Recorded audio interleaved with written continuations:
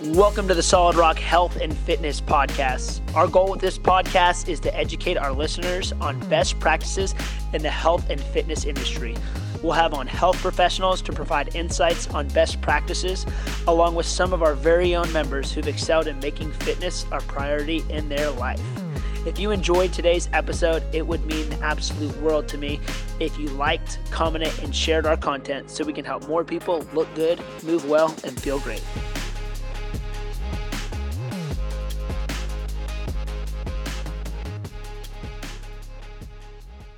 Welcome back to the Solid Rock Health and Fitness Podcast. Today, I am joined by Coach Gabe. And our topic for today, what we're going to be covering, is the mission trip that Coach Gabe just went on. He went to Nepal for 13 days. He has a history with the organization that he went with.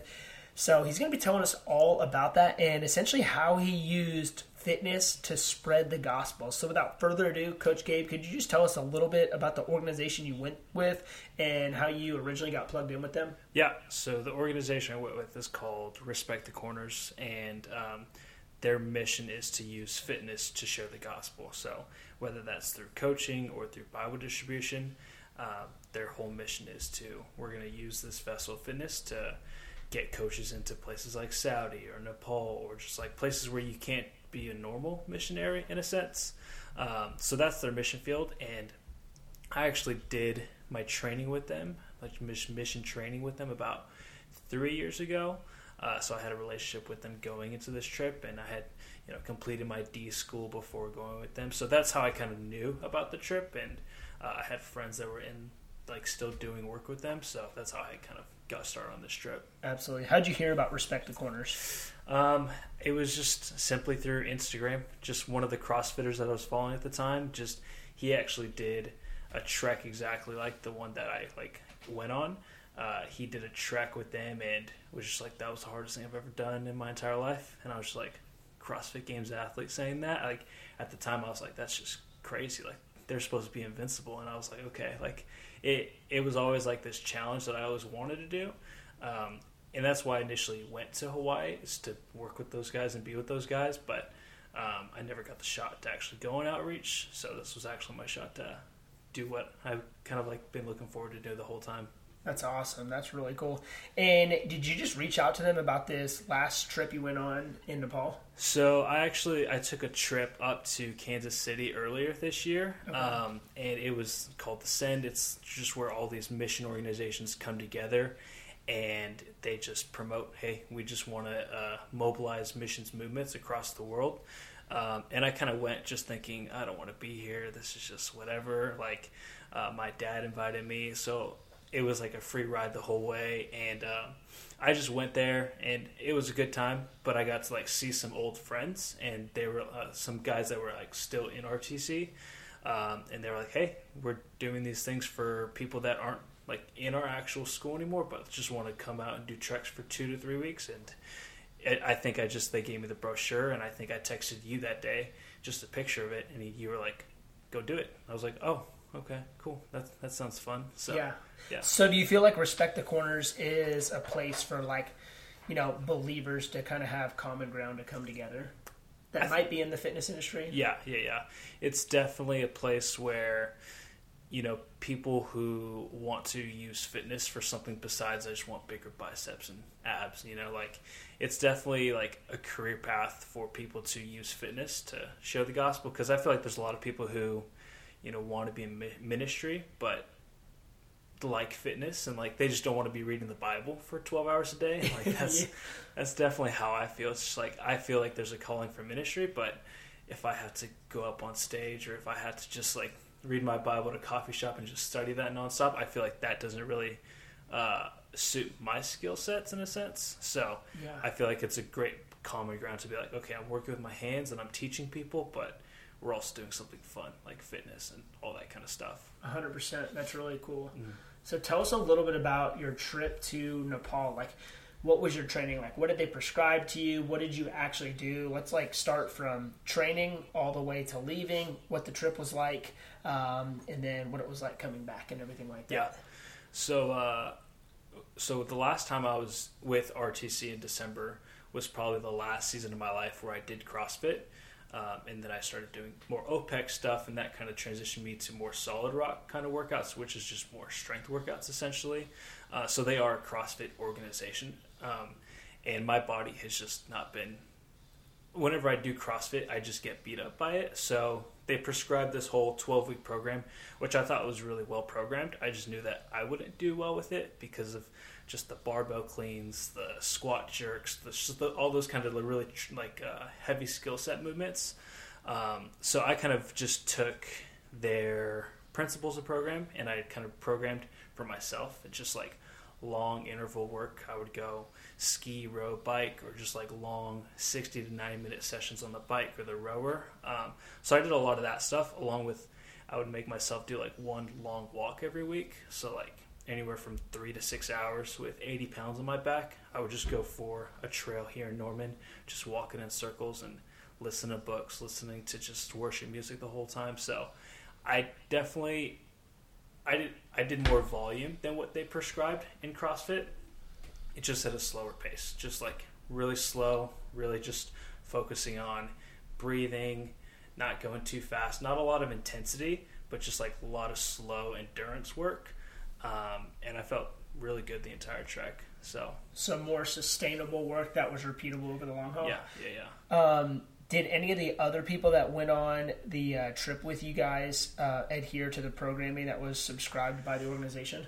I don't think so. Not many guys did. Not many did? No. I think it was just like a recommendation kind of a thing. Okay. Yeah, but not too many did. How do you feel like your fitness was compared to like the other people that went on the trip? I feel like I was definitely, based on how many extra backpacks I had to carry, I think I was definitely I'm trying not to say it like I was one of the best, but like I had to carry. You were in the top 1%. I was, yeah. Let's go.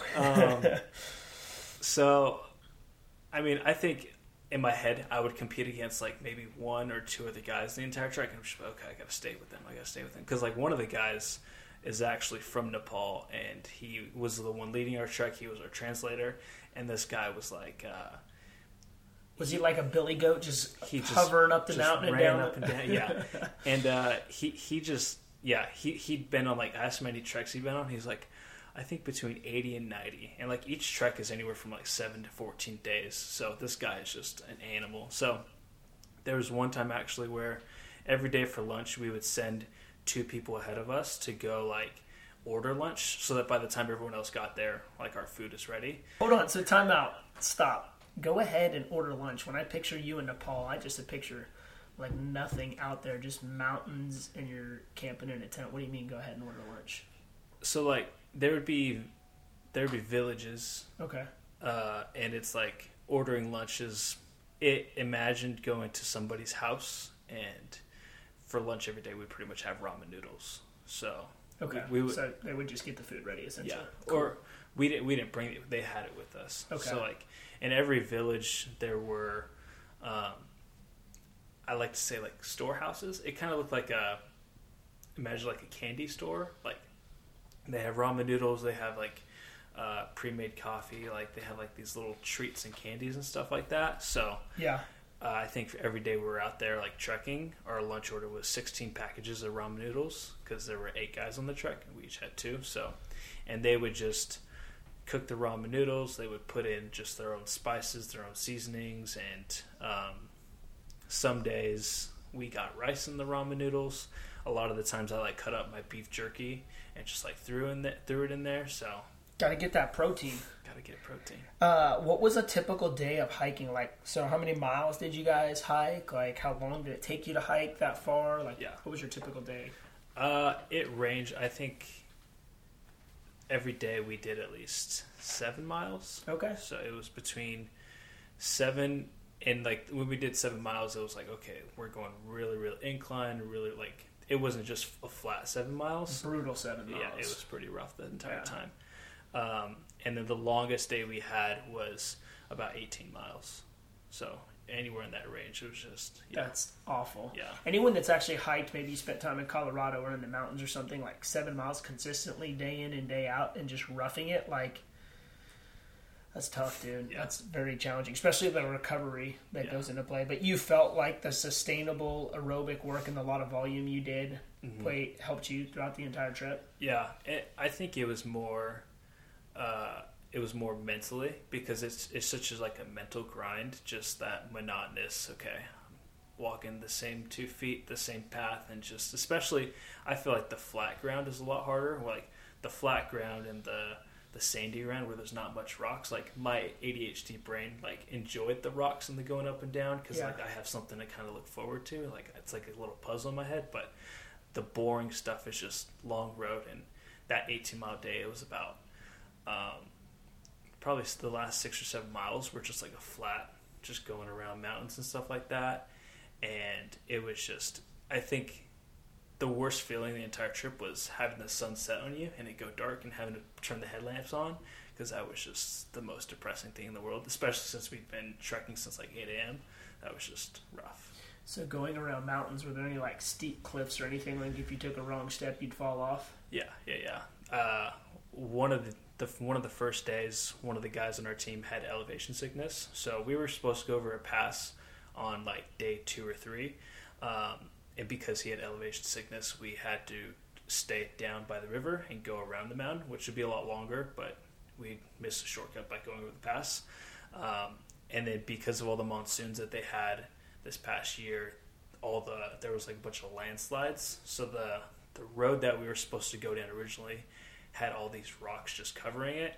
And the first couple were just, okay, we got to go over a couple big rocks, and it was fine. But couple, like 3 or 4 times, there were a couple where you had to go around a ledge and you had to hold onto a rock and pull yourself up. And it's like if you took any wrong step, it's just a couple 1,000 feet fall. And it was, you're just so tired, you don't really notice that, essentially. You're kind of just, okay. Did you do any of that when it was dark with your headlamp on? No. It was, whenever we trekked and it was dark, it was relatively safe. So all that scary stuff was kind of in the day, which was kind of a blessing and a curse, because you could see the fall. Like I wish it was dark, because I almost didn't want to see how high we were, because it was just a few thousand feet up the entire time. So yeah, it was pretty safe during the night, but during the day is like when all the scary stuff happened. Yeah, that's crazy. I'm not going to throw him under the bus, but he's a famous Norman Sooner football player who Gabe had to carry his bags. But we're not going to throw him under the bus on this podcast. We wouldn't do that to him.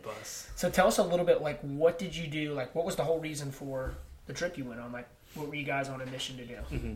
So the mission of the trip was Bible distribution.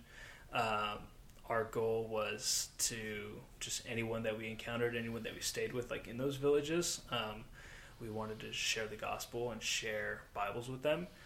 We carried around like little, just New Testament Bibles, and we would just distribute them. We each had 15 to 20 in our backpacks. So by the end of the trek, we handed out over 120 Bibles to everybody, and we made sure that like each household, that like we just wanted the male of each household to get it, because statistically when the male has the Bible, like their whole family kind of converts to Christianity. So that was the goal, is just distribute the Bible and like share the gospel with people who anyone would listen to it. So okay, what language do the people of Nepal speak? Nepali. Nepali? Yeah. Did you guys have a translator with you? Yeah. So, were the Bibles written in Nepali? Yeah. Okay. Yeah. That's really cool. So it's written in language. How many villages did you say you guys went to?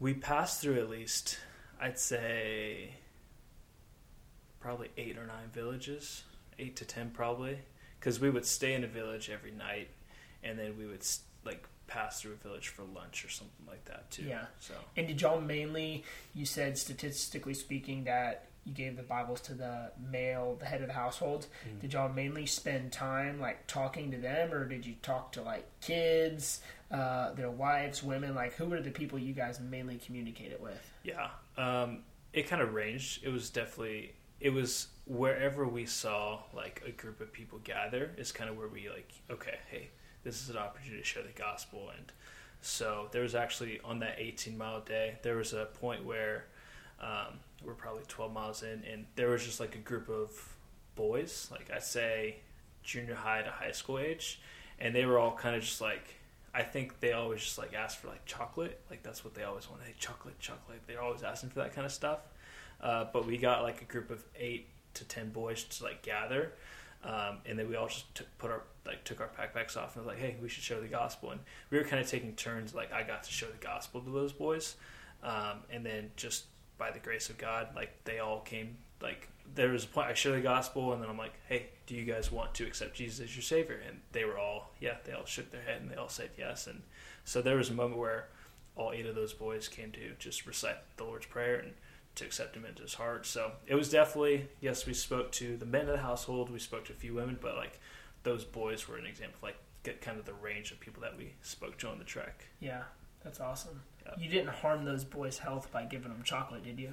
No, you would never do that. You would never give anyone processed sugar, huh? No, I mean I think I gave a Jolly Rancher to a couple kids, but you had to be careful, like to not give it when there's a bunch of kids because you'd run out.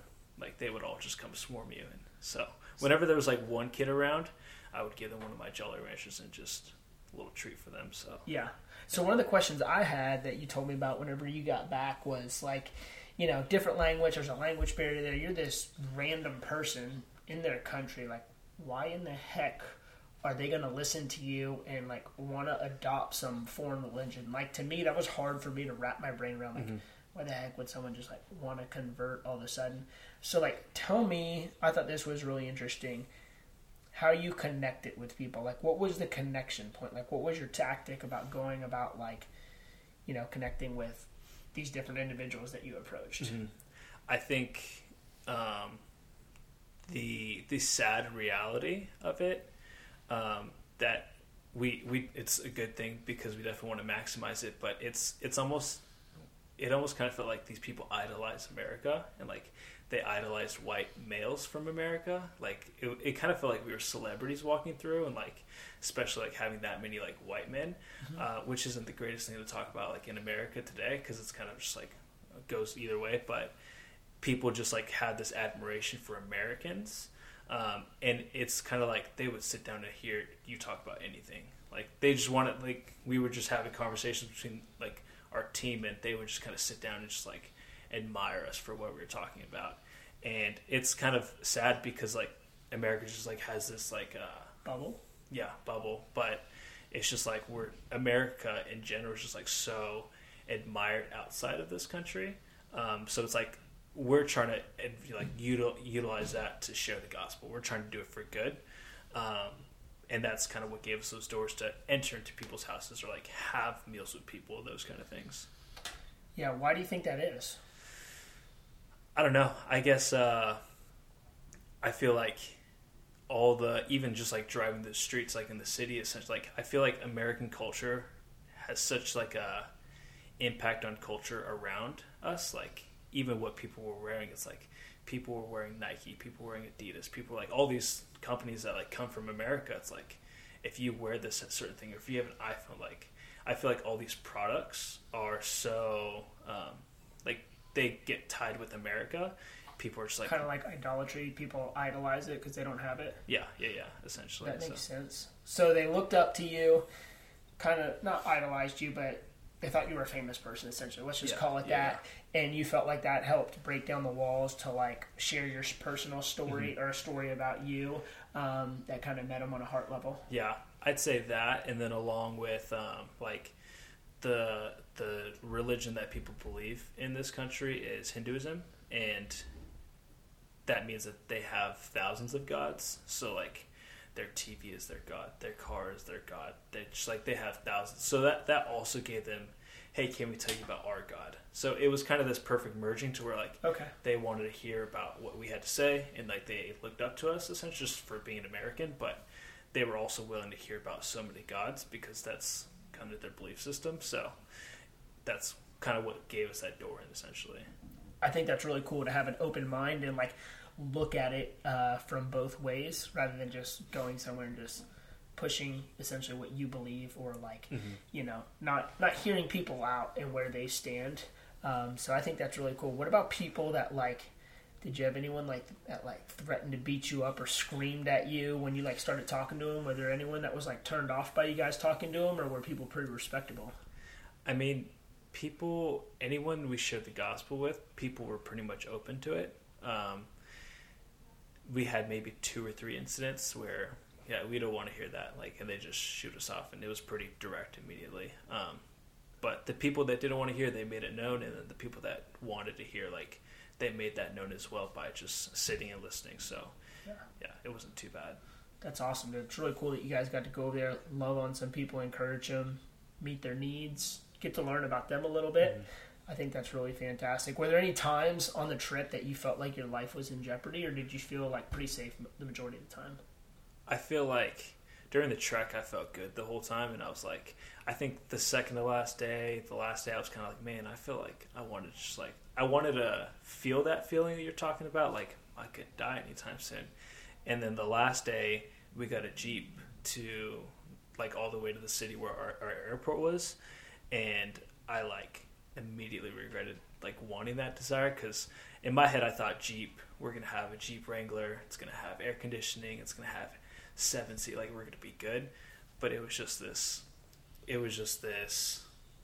big car with, in the back of it, we had cramped 6 of us into, like, this little, there was just, like, wooden benches for 3 of us to sit on each side, and it was just the bumpiest ride in the world. And it was less than a single lane on a highway that we're just going through for 5 or 6 hours. And, like, first hour of the ride, I had to just put my head down in my backpack and just, like, pray. Because, like, if I looked out the car, you would just see, like, just this 5,000-foot drop. Just, like, it's insane drop. So that was about 5 or 6 hours. Good thing they didn't let you drive. I know. Like, and we had a 16-year-old driver. Like, he looked like a 15 or 16-year-old who, like, just got his permit. So there was, like, 10 people in the front of the cab, and then there was the 6 of us in the back, and it, like, I thought I was gonna die. Like, I just, like, started the whole time I was like, I can't do, like, we got a flat tire at one point because, like, our car hit so hard, and I tried to give in to the guys, let's just run this. Let's just, like, I'm ready to run the next 20 miles. Were you crying at this point? I didn't cry, but I definitely got close. I have never been more scared in my entire life, and I was just head down praying the whole time, and it was rough. But were any of the other dudes freaking out? Yeah. A few of us kind of got claustrophobic because you're so tight, because we had 6 guys and then, like, 15 bags on top of us in the back, and we had dust coming in as well because it was, like, an open thing with, like, just, like, bars as the railing. So they were definitely, like, no one was really comfortable in that position, but it was fun. That's really cool. Is there anything else that we didn't cover about the trip that you would like for our listeners to know? I mean, pretty much just the fact that I think we kind of take for granted, like, how much the gospel is shared, especially in Oklahoma. Like, there's a church on literally every corner in this state. But it's like, to think that there's still parts of the world that has never even heard of the name of Jesus is just a crazy thought. And then to know that there's a way to fix that, utilizing something that we do every day with fitness, I feel like that's just such a amazing opportunity to, like, lean into. So, and this trek was just like it was a test run for what they want to do next year, and they're partnering with other organizations where they want to set up 12 different treks going out to the same kind of region. So just keep it in your thoughts and prayers of, like, how you can support this, and, like, how you can support people that are willing to go, and just fix the fact that people don't know Jesus in parts of the world. That's awesome. Is there anywhere anybody can, like, find more information about the organization so they could support the organization or support people that are thinking about doing future trips in the organization? Yeah. So if you go to their Instagram handle, it's just Respect the Corners, and then they have a pretty cool website at respectthecorners.com. They'll have all the information. If you want to sign up for an actual trek like this, like, get on their newsletter, learn about stuff like that, you can do that through that website. And then if you have any other questions, you can contact me, and I can get them connected with some people. That's awesome. I appreciate it, Gabe. Thank you so much for sharing your story today, man. I appreciate it. Yep. Gabe also wanted to thank all of the members of Solid Rock and just other people who helped support him on the journey. It meant the world to him to be able to go and do that and spread the gospel and just do something that's near and dear to his heart. So he's super appreciative of everyone that did that. And guys, thank you so much for listening today. If you guys enjoy this content, if you enjoy this podcast, it would mean the world to me personally if you guys liked, commented, and shared our content so we can help more people look good, move well, and feel great.